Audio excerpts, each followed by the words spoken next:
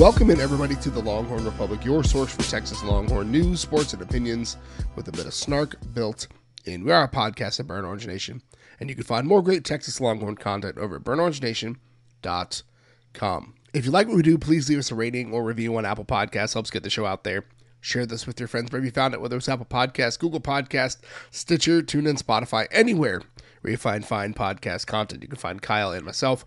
Connect with us on social media at Longhorn Pod on Twitter, Facebook, and Instagram, the Longhorn Republic, or shoot us an email, longhornrepublicpod@gmail.com. My name is Gerald Goodrich. I'm your host this week, like I am every week, and I'm joined by a man whose throat isn't sore this afternoon, Kyle Carpenter. Kyle, how are you? You know, that's because, as I've mentioned, I have a very polite and respectful appreciation for beating Baylor, as it is a house divided, and I couldn't be screaming and cheering and grunting and making Terry Tate office linebacker noises as Texas put the boots to Baylor. So maybe that's why, Gerald. I don't know. Also, I drank a lot to get through hosting folks for the Thanksgiving holiday. Maybe that helps. Maybe that's the secret. I mean, it probably is. I did not drink during the game because I had my 5-year-old with me. We decided not to. I was driving, so make some positive choices there. But like, I had to teach my son like how to do Texas fight properly, right? Like, if they're gonna do it, like, we're gonna do it. So you combine that with like my first time back in Central Texas allergy season in a year, and you know what? Here we are. Here we are. But we're still here with you. I just might not get as loud as I normally do on some of these podcasts, and some of you may love that. But we're here to talk about Texas's big win over the Baylor Bears, 38-27 on Senior Day. Big way to send those guys out. Obviously a big down the 40. Basketball was in action for both the men and the women, and volleyball is preparing for the NCAA tournament. Big week coming up for the Horns. But really, the big story, the big merciful story, Texas tried to fumble this one away, literally and metaphorically, but managed to hold on against Baylor, leaning into Bijan Robinson and Roschon Johnson in the end of the day for a 38-27 victory over the Baylor Bears. Senior Day for a lot of guys, probably the last time we will get to see Bijan Robinson on Campbell Williams Field. Texas had an opportunity to score another one, but decided to kneel it out. But it was an absolute, like, this felt like Texas playing with its food for 3 quarters and then finally being like, oh, we're just bigger than these guys and better than these guys. Sark talked about in postgame that, like, we just got rid of the motion and just started to line up and run the ball. And, like, that to me is a sign that, like, you just know you're better and stronger and faster than those guys.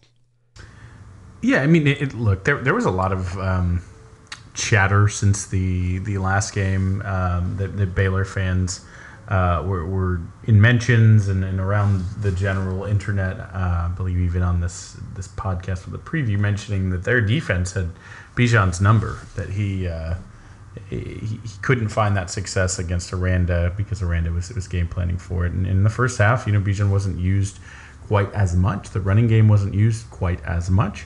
And it felt like there was something a little bit cathartic about, Quinn had the late fumble that led to a scoop and score, and they just said, you know what, how about we never pass the ball again? Let's just put this thing away by absolutely leaning on this Baylor line, which, again, features a 350-pounder in the middle that intimidates a lot of teams, but we practice against 2 of those, right? Like the 2 of the 3 350 nose tackles in the division. 2 of them are on Texas. So they get to go up against some guys that size sometimes, and they just decided in the second half that they were going to push the entire Baylor line around.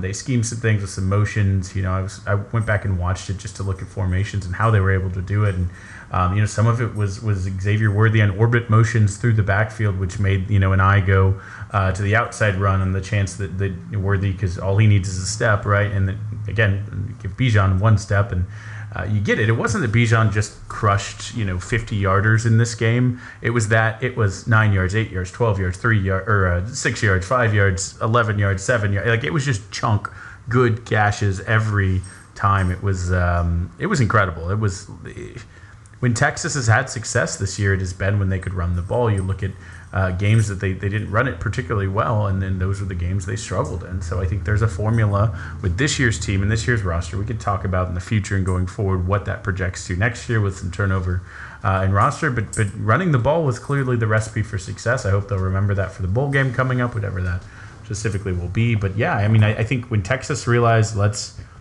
use our weapon, the crowd chanting Bijan, Bijan, and him getting almost teary-eyed at the end, like, that was the end of your Rudy movie, right? Like, it's Bijan's likely, probable last game. It's for sure Roschon's last game. And so what do? They just fed those guys. They just let them get down to the red zone and just eat. They let them, take first, second, third down rushes and show that they were playmakers. And it was, a great way. If those two guys are both never to be seen in the burnt orange while on the field, I'm sure they'll be back a lot, then what a fitting way to go out.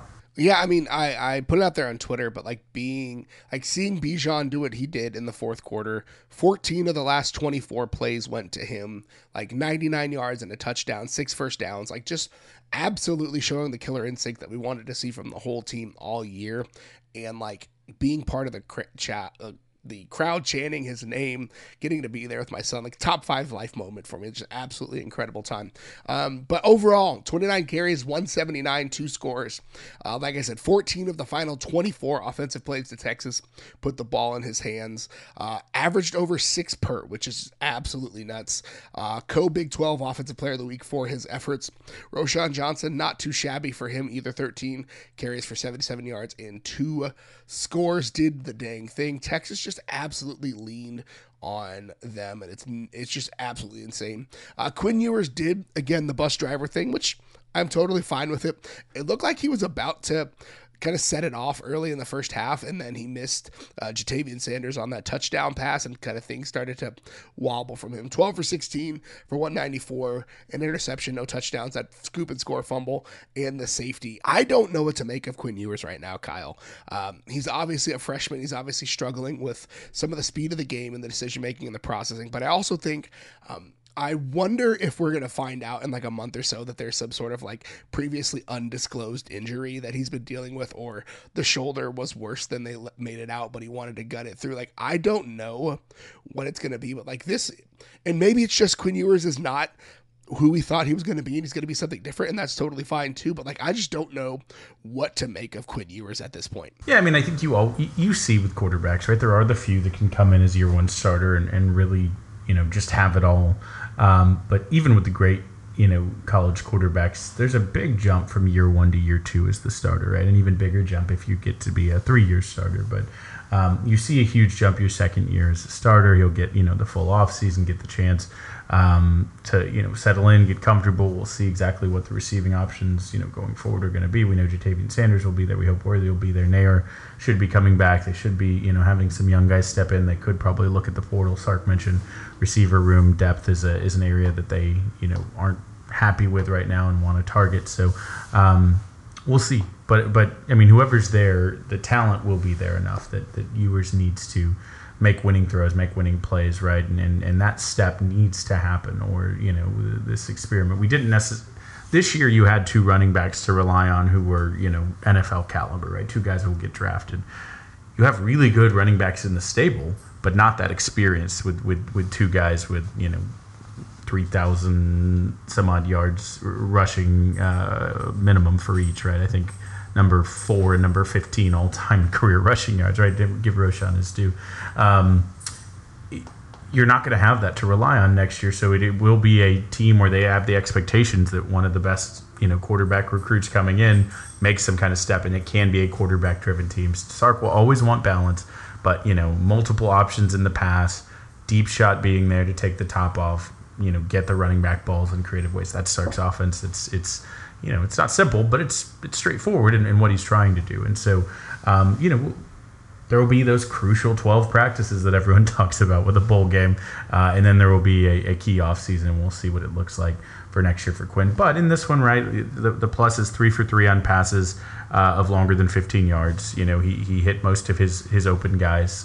Got some guys, pretty open, and Quinn hit them. They threw short passes. We've been asking for that, to Worthy to get him involved. The plus on this one is Worthy caught 7 of his 8 targets for 62 yards. In the past, he'd have 6 catches but 12 targets, and the conversion percentage just wasn't there. And that's because they didn't take the straight up, go route deep shots like we've seen in weeks past, right? And so maybe there's a little bit of adjustment in what you do there. But again, take the tackle of your tight end and the line of scrimmage out, and he's 12 for 15 basically for around 200 yards, 80% completion, 200 yards. When you're focused in the second half on running the ball, those are fine stats. He didn't have any touchdowns, but he didn't have any interceptions. He has Jatavian Sanders. He's over 200 yards with a touchdown. So it's TCU and this week both. What if he hit that open guy for a touchdown? It'd be nice if we didn't have to say what if and we just had those touchdowns on the board. But you can see the offense there. Just, I think the biggest step with him is seeing the offense, is making the right read, is, then getting it there, right? He's sailed balls a lot in the second half of the year since he came back from the injury, and I think that's why Gerald said what he said about, do we think he's 100% healthy? But we'll have a long time, right? We'll have a game in a couple of weeks here. We'll find out basically next week what our fate is, and then, in the next month we'll play a bowl game, and then we'll have a long time. We'll have 9 months, right, where we'll have to sit there and talk about, and I'm sure we will talk about this plenty, but the development, the progression, and where Quinn's at, what he's seeing, what they're working on, what mechanics they're cleaning up, what with his footwork, what with his release point, what they're working on, and what's going to be different. And I trust this staff, I truly do, to develop. And so I think with that much natural talent, which is the thing everyone has always raved about with him, now it's can he put in the work? Can the coaches, hone it a little bit in this full off season with him taking 100% of the starter snaps? So we'll talk about that more as we talk about kind of going into the season. But with the last regular season game, we saw the formula that works this year. Run the ball a lot, let Quinn make a couple plays. And I think that is a recipe for success for Texas moving forward, because the offensive line is only going to get better. The running backs are going to be good, right? We've seen flashes from Jonathan Brooks. Honestly, his game looks really similar to what Bijan does, except he might be a half step faster than Bijan. I know that seems like I'm not going to say he has the contact balance of Bijan Robinson. Right. I'm not going to say he has the vision and change of direction of Bijan Robinson, but the way that he can find and make space is pretty impressive for a guy out of Hallettsville, Texas. Let's just be honest. Like, he was not expected to be this good. And the rest of the folks did not expect him to be this good. But he's played really, really well, and did some really special. We've already seen him do some special things, and I think he's got a little bit of an extra step. And so I think the opportunity is there for Texas to be run first is a bit of a misnomer in like this, because like teams are going to run somewhere in the range of 55-45%, right? Run pass or pass run, depending on the day. So but I think Texas being able to get what it needs to do and do what it needs to do on the ground is a differentiator, because that has not been the case in a lot of years. And so for Texas being able to come out and close the game out running 24 straight rushing plays, right? Like, that is something that I think we've wanted to see. Texas has not been able to do that in weeks past. And so they did it not once, but twice. And they needed to score the go-ahead run. They put the ball in Bijan's hands. Bijan did the dang thing. And they needed to close the game out. They put the ball in Roschon's hands. He scored the go-ahead hurdle touchdown, right? They needed to end the game. Bijan again, chanting his name, crying on the field, right? Like, that's what Texas needs to be able to do, right? That the offense for the other 3 quarters, that'll sort it out. But Texas finally finished, I think is the way to say this, right? We've been waiting for it all year.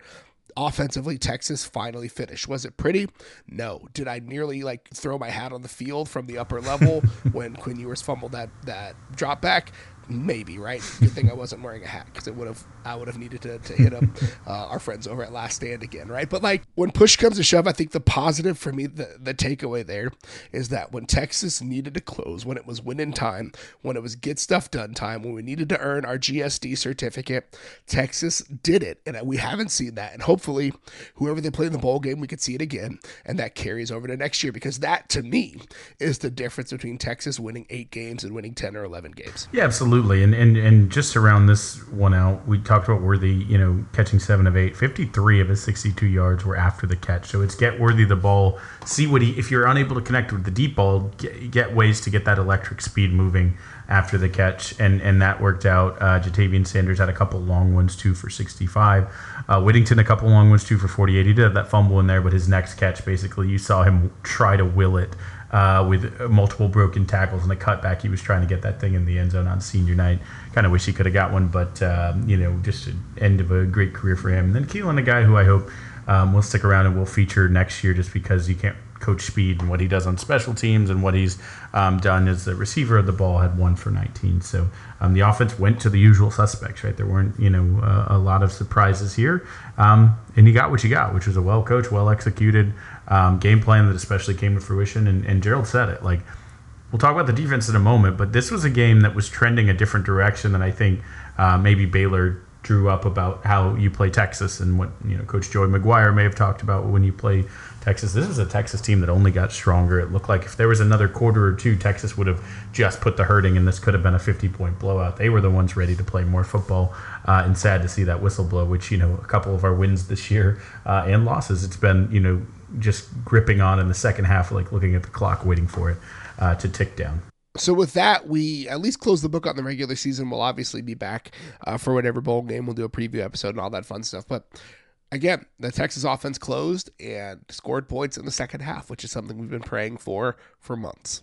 The conversation both locally and nationally has really been about the Texas defense. Outside of Bijan Robinson, I listened to all sorts of national college football podcasts because it's part of how I prepare for what we do. But the number of people that were like, I don't know if I'd ever say this, but the most consistent thing about Texas on Saturday and for the last several weeks has been the defense, right? And the defense, once again, after giving up just 104 yards on the ground against Kansas a week ago, they came out and one upped themselves, or should I say 3 downed themselves, right? 3 fewer yards this week on the ground. Did not allow a single point in the second half. Baylor spent a lot of time on offense in this game, especially for the first 3 quarters, and the defense just did not break. They were, when you see that disparity, it was like a 15-minute disparity through the first 3 quarters. It basically played a whole extra quarter, what it felt like in those first 3 quarters. And the defense just continued to be stiff-necked and bow their backs and say, nah, player, we're going to do this thing. And so the defense answered the call, and this was the unit that really, when it was winning time, the defense did it, right? I think the offense needed some extra time, obviously, to get its life together, get its act together, and the defense is the reason why Texas was in this game, partially also because Baylor's offense is kind of butt cheeks, but also the defense capitalized on that, and they've given up some points to butt cheeks offenses in the past. So seeing them do this was a revelation, I think, for me and for many people. Yeah, I mean, 56 yards on 30 plays is just an absolute python of a defense that just literally squeezes the life out of you, as they did in that second half. Again, the only points Baylor scored in the second half were on a scoop and score fumble.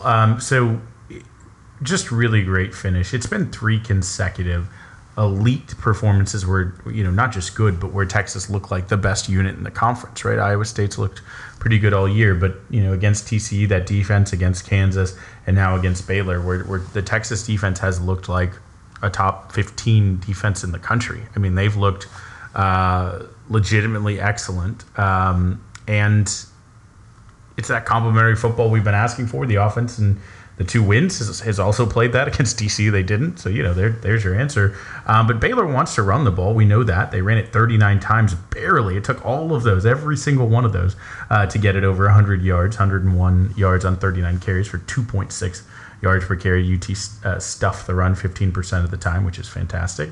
And we saw the Sheehan All-American, Richard Reese, who's, I think he said, the best running back in the conference, I believe. Not like he's a homer for his local school, Baylor, or anything. Never said anything nice about Texas. But anyways, Richard Reese, 15 carries for 54 yards, which is, run of the mill, I'd say pedestrian.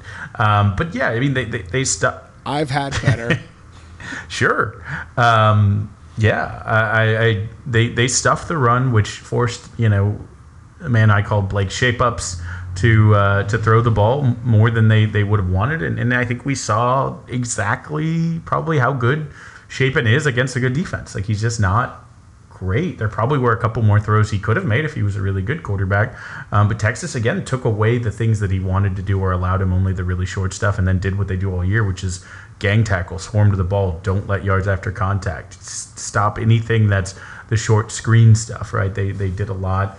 Even with, a couple quarters of Baylor just absolutely holding Dickens out of the Texas defensive line every single play.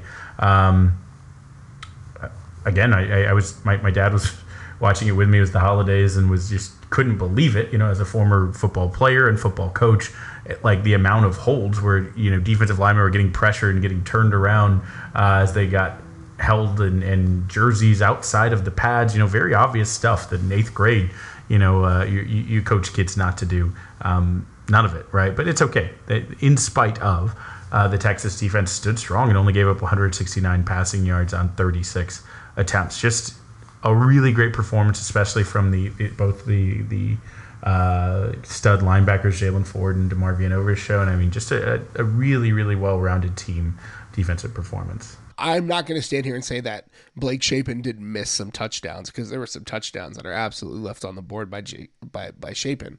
But I think when push comes to shove, that was the Texas game plan, right? Like, stuff the run, keep Richard Reese from getting what he wanted to do on the ground, and force Blake Shapen to beat you. It's basically what teams have done against Texas for the last several weeks, or at least tried to in 2 games that they lost. Is like, we're going to shut down the run and force your quarterback to beat you, and we're going to bet that he can't.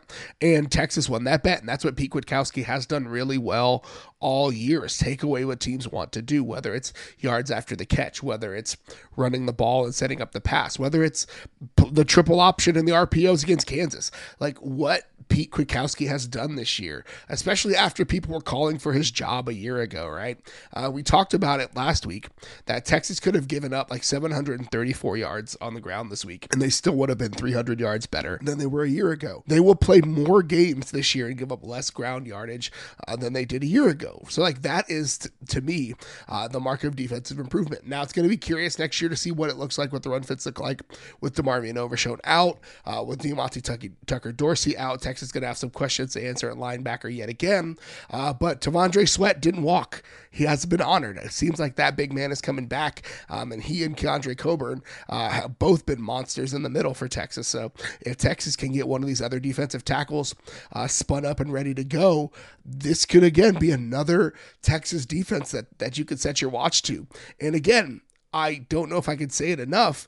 We haven't been able to say that in several years. It's been years and years. Like, even Charlie Strong, a defensive-minded coach, couldn't get it done. It's been since championship run years, like 2009, that I think we really could say this Texas defense is getting it done, and it is the reason why the teams are so good. And that's been Texas, at least for the last, 5-6 weeks. Yeah, absolutely. And then they deserve all the credit. They had 7 pass breakups in this one. There was a busted coverage. They had a 47-yard touchdown early. I mean, the defense really, like I said, responded in the second half. They gave that one up early on the after the safety, the first drive after that, to go down 9-0. But that was 27% of their yards on a 47-yard busted play. I mean, they really clamped and locked down. 3 sacks, 5 hurries. Like we said, Ford, 13 tackles, 2 tackles for loss, 1 interception, 1 pass breakup. That got him the Big 12 Defensive Player of the Week, the only player in the conference to do that 3 times. Demos, 14 tackles. That's 27 right there across the 2 linebackers. Also had a sack, 2 pass breakups, 2 tackles for loss. Jahdae Barron, I thought, was good in this one, as he's been all year. 5 tackles, 2 for loss, a sack, a pass breakup. Alfred Collins, a name that we are going to need to see break out next year if that line's going to continue to kind of have the dominance that they had this year, especially with Coburn leaving and figuring out who's going to step up next to Sweat. 4 tackles and a sack in this one. Was happy to see that from Big Al. Just thought, again, you could go down the list and Keaton Crawford could have had an interception where they kind of got beat, but they were able to get hands in at the last minute and then had an interception drop, which I think also would have got you your Padstradamus, Gerald, so sorry to see that one. But I just thought it was, yes, they had a couple things get behind them, which has not necessarily been the case all year, but they also stepped up and took some things away and made plays, and I thought it was just, an incredible defensive performance, and I can't go back enough to the fact when you give up, 1.5 yards per play in a half, you're really doing something. You're doing something at an elite level. The one thing I wanted to go into before we get down, Gerald, is just looking at some of the kind of key areas of this game, right? Early down success for, both offense and defense, right?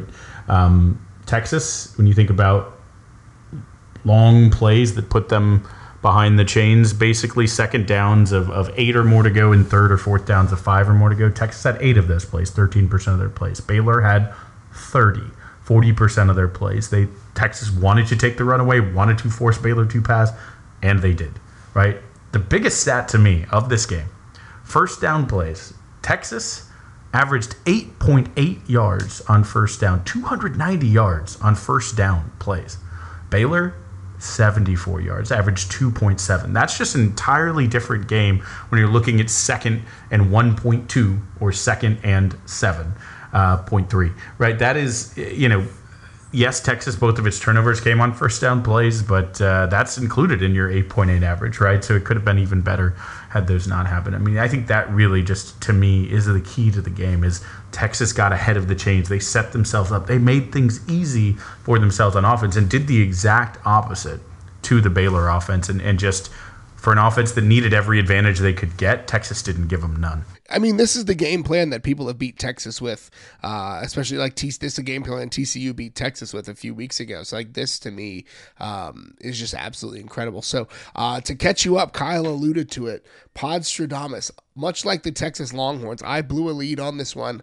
Kyle, because he stole my sacks mark for 2 weeks in a row, managed to come from behind to win the regular season 15-14. We'll see what bowls look like. He hit on 150 total yards and 1 touchdown for Bijan, 2 sacks for Texas. I went for Bijan with 2 rushes over 20. He had 1 for 23. Roshan had 1 for 21, but that doesn't count. And then Texas obviously turned over Baylor 1 time, had a couple of opportunities for another one, but it did not bounce their way. Texas moves up to number 21 in the AP and coaches poll. The second to last playoff standing comes out on Tuesday, so we'll find out about that. Texas is currently waiting for its bowl assignment. There's a lot of weird internet scuttle about the Sugar Bowl for Texas because, well, if Kansas State loses another game, blah, blah, blah, blah, blah, right? Like, it doesn't matter, guys. Either TCU goes to the playoff, Kansas State ends up in the Sugar Bowl, or Kansas State wins, goes to the Sugar Bowl, and TCU probably gets an at-large bid to a New Year's. Like, they're Texas go to the Alamo Bowl, guys. Like that's what's going to happen. Like but we'll be back for the Alamo Bowl. Could be the Utah Utes, which could be fun. It'll hurt me to have to play against Jaquin and Jackson and Cam Rising, and we'll do a preview with the Utah folks when the time comes, if that's it. But we'll be here whenever that time is. And Texas going bowling 8-4 after a 5-7 season a year ago. So now's the part of the show where we whip around the rest of campus and we down the 40. Number 19, women's basketball, took a little bit of a tumble in the rankings after their performance in the Bahamas. Rory Harmon, though, is back. And wouldn't you know it, Texas is markedly better on both ends of the court. 74-50 in her debut. Harmon scored 11 points, including 6 straight in the third quarter run that sealed the game. Again, we said it last week when things looked to be a little wobbly for Texas after that that run in the Bahamas. That let's just all chill. Let's just all chill, and Rory will be back, and she's back, and things look good. Yeah, I think they've been through the toughest part of their schedule until they get into conference. They should have a good little run here where they're favored in each of their matchups, kind of through the end of the year, heading into Big 12 play. I think it's a good time for her to come back. They're 2 of their 3 losses are to top 5 teams. So, they're understandable. The Marquette one does stand out, but they're, understandable. They're still in a good position. 19 is fine. That number, as they keep winning and that, win column goes up, will start whittling.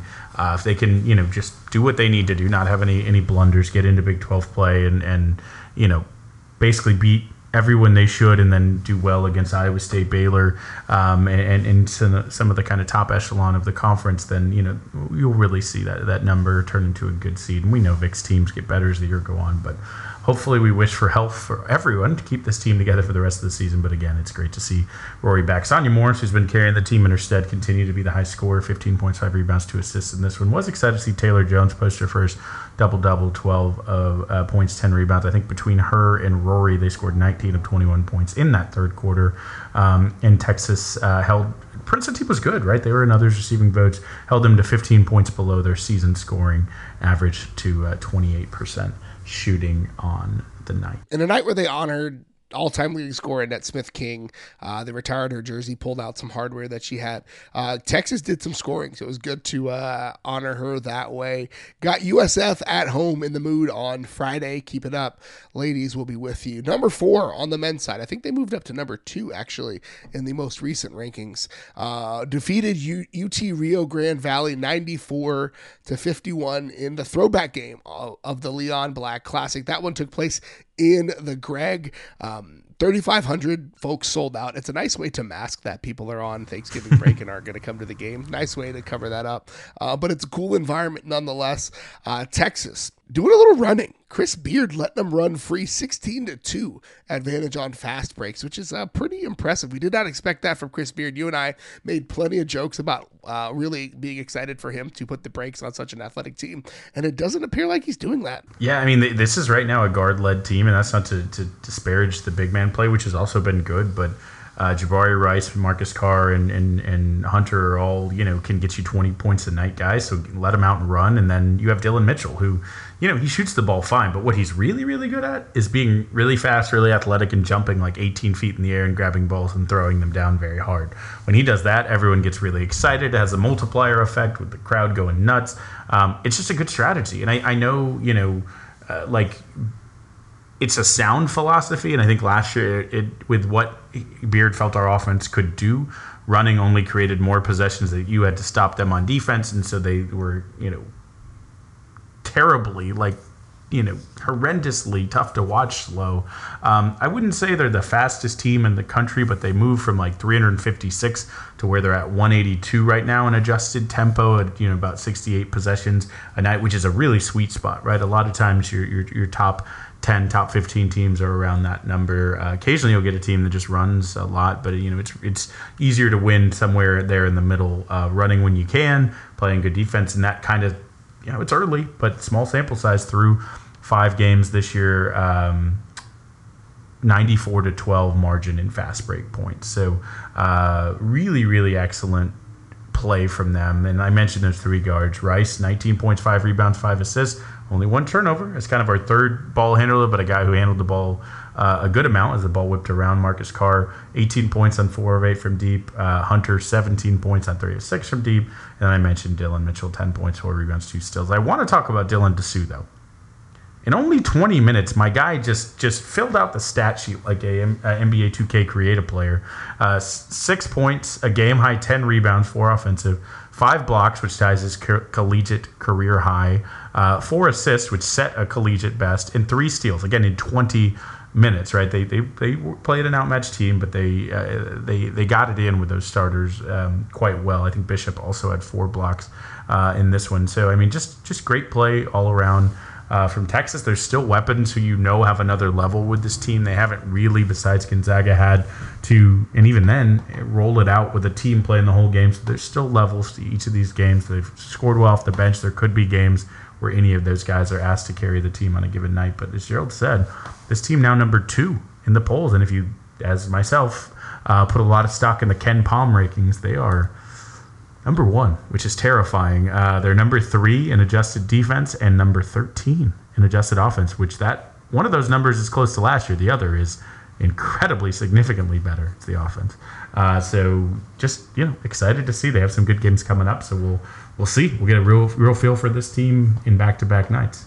So next up for Texas, number 7, Creighton on Thursday. The Creighton's coming off of a loss to Arizona in the Maui Invitational Finals. Texas continues a massive, massive stretch. After that, traveling to New York City for the Jimmy V Classic against number 16 Illinois next Tuesday. We'll obviously have coverage for you of that next week. And then finally, probably the best team on campus, let's just go and say it, outside of rowing maybe, number 1 women's volleyball. Overall number 1 seed in the NCAA tournament, playing Fairleigh Dickinson on Thursday, and then the winner of Georgia Towson on Friday. Absolute, it's good to get that number 1 seed. Texas doesn't have to leave the Greg. It's just a really good opportunity for them to march through what they need to do and hopefully bring home some hardware. Gerald, I think it's a little harsh to say that Texas volleyball's been playing Fairleigh Dickinson so far, but good joke. That's Fairleigh Dickinson. That's the number 7 school for best hospitality and hotel management in the world, according to CEO World. So don't mess around with Fairleigh Dickinson when it comes to hotel chain management. In that bracket, though, it's some weird rematches, just the way it played out. Texas being the number 1. The number 2 seed is Minnesota. The number 3 seed is Ohio State. If you think back to the beginning of the season, those are both top 10 teams. But Texas, their first 3 games of the year, played 2 against Ohio State and 1 against Minnesota on the road, and won all 3 of those. So they've seen them, but as Jared Elliott and Logan Eggleston and Zoe Fleck and anyone who could be interviewed has said, is they're going to be better. We're better too, but they're going to be better because they handled those 3 games, and it's good that they're not getting too cocky and they're taking this seriously, because this is a good year that has writings of some very, very good things and potential Director Cup implications. They just have to take it one match at a time, and by the time Christmas time rolls around, we'll know exactly how much hardware they're bringing home. And how many points for the Director's Cup? We need to get our friend Brent on for a Director's Cup date here in the next... I mean, seasons are starting to come to a close, so I feel like after the volleyball tournament, maybe it'd be a good time. But anywho, we'll obviously have some coverage of the Texas volleyball team as they go through the NCAA tournament. But now's the part of the show where we honor one of the best traditions in all of college athletics, Big Bertha, whether it be Big Bertha 1 or 2, and we bang the drum, brought to you by Joe Ruiz. So Kyle, what are you banging the drum on this week? I am not going to bang the drum on the fact that the UT football officiating crew went 8 quarters between the Oklahoma State and Baylor game and called 1 penalty for 1 yard across those 8 quarters, and called 21, I believe, 20-ish penalties on Texas during that time. I am not going to bang the drum on that. I'll just leave that out there for others to bang. Gerald, I'm going to talk about points. I'm going to talk about point differential. This Texas team had a good year. You won 8 games. It's not a bad season. It is the most wins they've had since 2019, when they also won 8. 18, they had a 10-win season. Then you have to go all the way back to 2013 when Mac was here to get an 8-win season, right? But Texas had a differential of 174 points this year. They scored 428. Their opponent scored 254. That's pretty good. In fact, that is purely point differential. That is the highest since 2009, Gerald.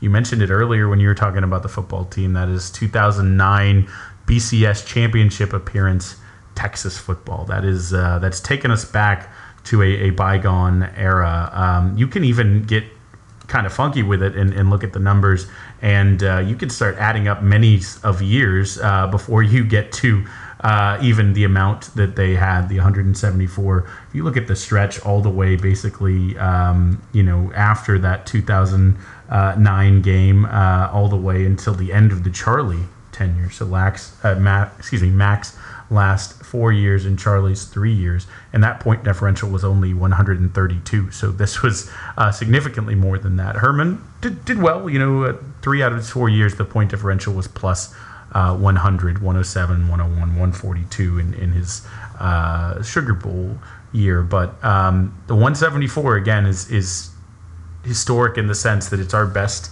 year since we went to a national championship. Now, that is floated by beating OU by 49 points, but let's not wrap this year up with remembering that we beat OU 49-0. So just a great year when you zoom out. It's tough because all of the losses are so close. They don't hurt your differential much, but sometimes they hurt the heart a little bit when you think about a 1-point loss to Alabama. But I do, contest that game in protest because of the uncalled safety and other uncalleds.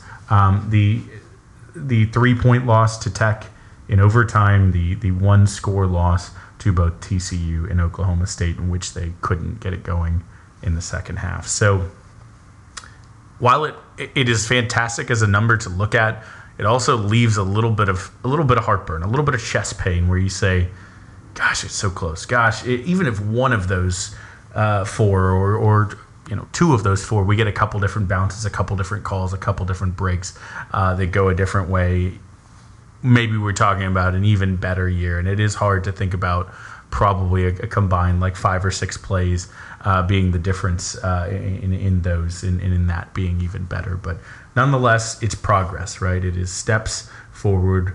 When we look at the Sark era, when we're a bit micro, last year we were 50.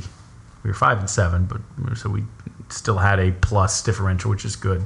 But we went from 50 to 174 in our point differential. It's not the most accurate metric that tells the entire story, but it is talking about progress, and you can draw that from that. So proud of Sark. We'll see what happens in the bowl. Maybe they can expand that. We'll see. But a cap of a good regular season that is about where most of us predicted it. 8 wins, looking at 9 wins on the table. We'll talk about it more in our Thursday show, but like from a macro level, it's really like this is what we expected from Texas, 8-4 with a couple of losses you shouldn't have had and a couple of losses you probably expected. But from a micro level, it's fine to be frustrated with some of the ways that the losses went down. But when push comes to shove, I mean, expectations are what they are. Everybody has opinions, and they're like noses. I'm banging the drum this week on college football as a whole and viewing it through the lens of Auburn football. If you're unaware, you've been living under a rock, Hugh Freeze was hired to replace Brian Harsin at Auburn. Brian Harsin was fired after not failing to meet expectations, and I don't know what they expected of Brian Harsin. Like you bring in a guy who made his mint like recruiting 3-star kids and coaching them up, and then fire him because he doesn't recruit against Alabama. Like I don't know what you expected him to do. You clearly expected something different than what you got from him. They spent an offseason trying to find a reason to fire him, going as far as fabricating an affair that he had on his wife to try to find a reason, with a staffer nonetheless, to try to find a reason to fire the man. And then they go and hire Hugh Freeze. And there's an old saying, when someone shows you who they are, believe them. And Auburn showed us who they are last year when they tried to fire Brian Harsin by coming up with a BS story. And it's wild to me that they now have outdone that. I'm somebody that firmly believes in second chances. I'm somebody that firmly believes in third, fourth, and fifth chances. If you don't know me, if you don't know this about me, former youth pastor, I believe that people are redeemable. I believe that people deserve second chances, but they also have to show that they've earned that second chance, that they're willing to change their behavior. And as of like 2 years ago, Hugh Freeze was using some faux Christian spiritualization to try to intimidate a sexual assault victim to recant her story and asking her why she's coming after the football team. Like, Hugh Freeze is the same person he was when he was using his school-issued phone to call up hookers for recruits. Like, Hugh Freeze is the same dude that he was when they fired him for being a sleazeball. Hugh Freeze is also an average coach. He's coming off the heels of getting his crap absolutely rocked on the field on Saturday. And part of that problem is because he had one foot out the door, because that's the type of person that Hugh Freeze is. And so I hope nothing but bad things for Auburn. I feel bad for the student athletes at Auburn. I hope Cadillac Williams, who is by every account a stand-up guy, chunks deuces and leaves. He's not going to, because he loves Auburn football and he believes in it, but like, Cadillac deserves better.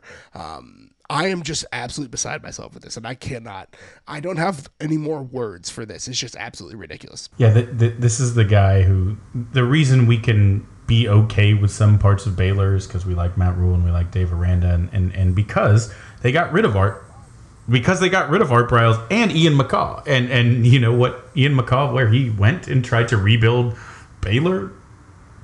Liberty. And you know who was his biggest advocate and called him Christ-like, as Gerald alluded to? That's Hugh Freeze. That's a man who is a charlatan, who is a snake oil salesman in the most perfect sense of the word. That is exactly correct, and who's just not the kind of guy, if you have an 18 to 22-year-old, you want shaping his mind, right? Hugh Freeze is a dirtbag, for better or less. Now, the Art Briles watch to Liberty is on, and it's just going to be the worst team in America. I cannot root hard enough. Every single week I check the Liberty score and hope for a loss. I hate that team so much. Again, all the worst parts of anything that you hate about Baylor, when you talk about how much you hate Baylor, it went to Liberty, and then obviously Liberty brings its own bag of fun with it. Yeah, I mean, it's if you even can have a nice thing to say about Liberty, then again you are liking all the worst parts of that Baylor scandal. But anyways, if that's your guy, Auburn, I agree with Gerald, and I hope I hope he doesn't last as long as Harsin. At least Harsin, called plays for 2 years in Texas. Wasn't the best stint ever for what he was billed back then. One of those was I think the 5-win season and any win season. But anyways, it's I hope Harsin has a nice life and doesn't have to deal with the crap of Auburn and finds a nice soft landing spot wherever that is once his buyout money is dried up on the beaches in Mexico. And I hope Hugh Freeze has an absolutely miserable time for the next 3 years before he gets fired. All I really want to know is Hugh Freeze going to give former quarterback who's now in the NFL a chunk of his $6.5 million? That's all I want to know, because much like Jimbo Fisher owes a certain quarterback a chunk of his $95 million, like, that man got you the job. Like, just go ahead and just go ahead and give him a chunk. Throw him a piece. It's fine. It's okay. You're used to paying players illegally anyways, Hugh. So just go ahead and do it. Gerald, before we finish, did you see the tweet from Reddit? I have to give them credit, the Reddit college football account. That was the handshaking tweet template meme, and it was Disney and Auburn football shaking hands, and the common interest in which they had was Disney announced, of course, a hiring freeze, was Mickey Mouse organization's hiring freeze. So much Elite, done with so little. Elite comedy. So little. 2 emojis and a couple of sentences. That's all we've got for you this week. Kyle, where can the good folks find you on the internet? Follow me on Twitter, assuming that exists, at Kyle Carpenter. You can follow me also with the Texas Pregamer at Texas Pregamer. Download Twitter before Apple pulls it off of the App Store. You can follow me on Twitter at GH Goodrich. Follow the show on Twitter at Longhorn Pod. Facebook and Instagram, The Longhorn Republic. Or shoot us an email, longhornrepublicpod@gmail.com. Don't expect my voice to be any better on Thursday. I am facilitating like 16 hours worth of training this week, so I will be just as hoarse on Thursday as I am today. But we will be back doing our season recap. We'll be giving out some real and made-up awards. They're all made up because we're a made-up podcast. But thank you so much for tuning in. We'll see you then on Thursday. And until then, hook 'em. Hook 'em. Screw Hugh Freeze.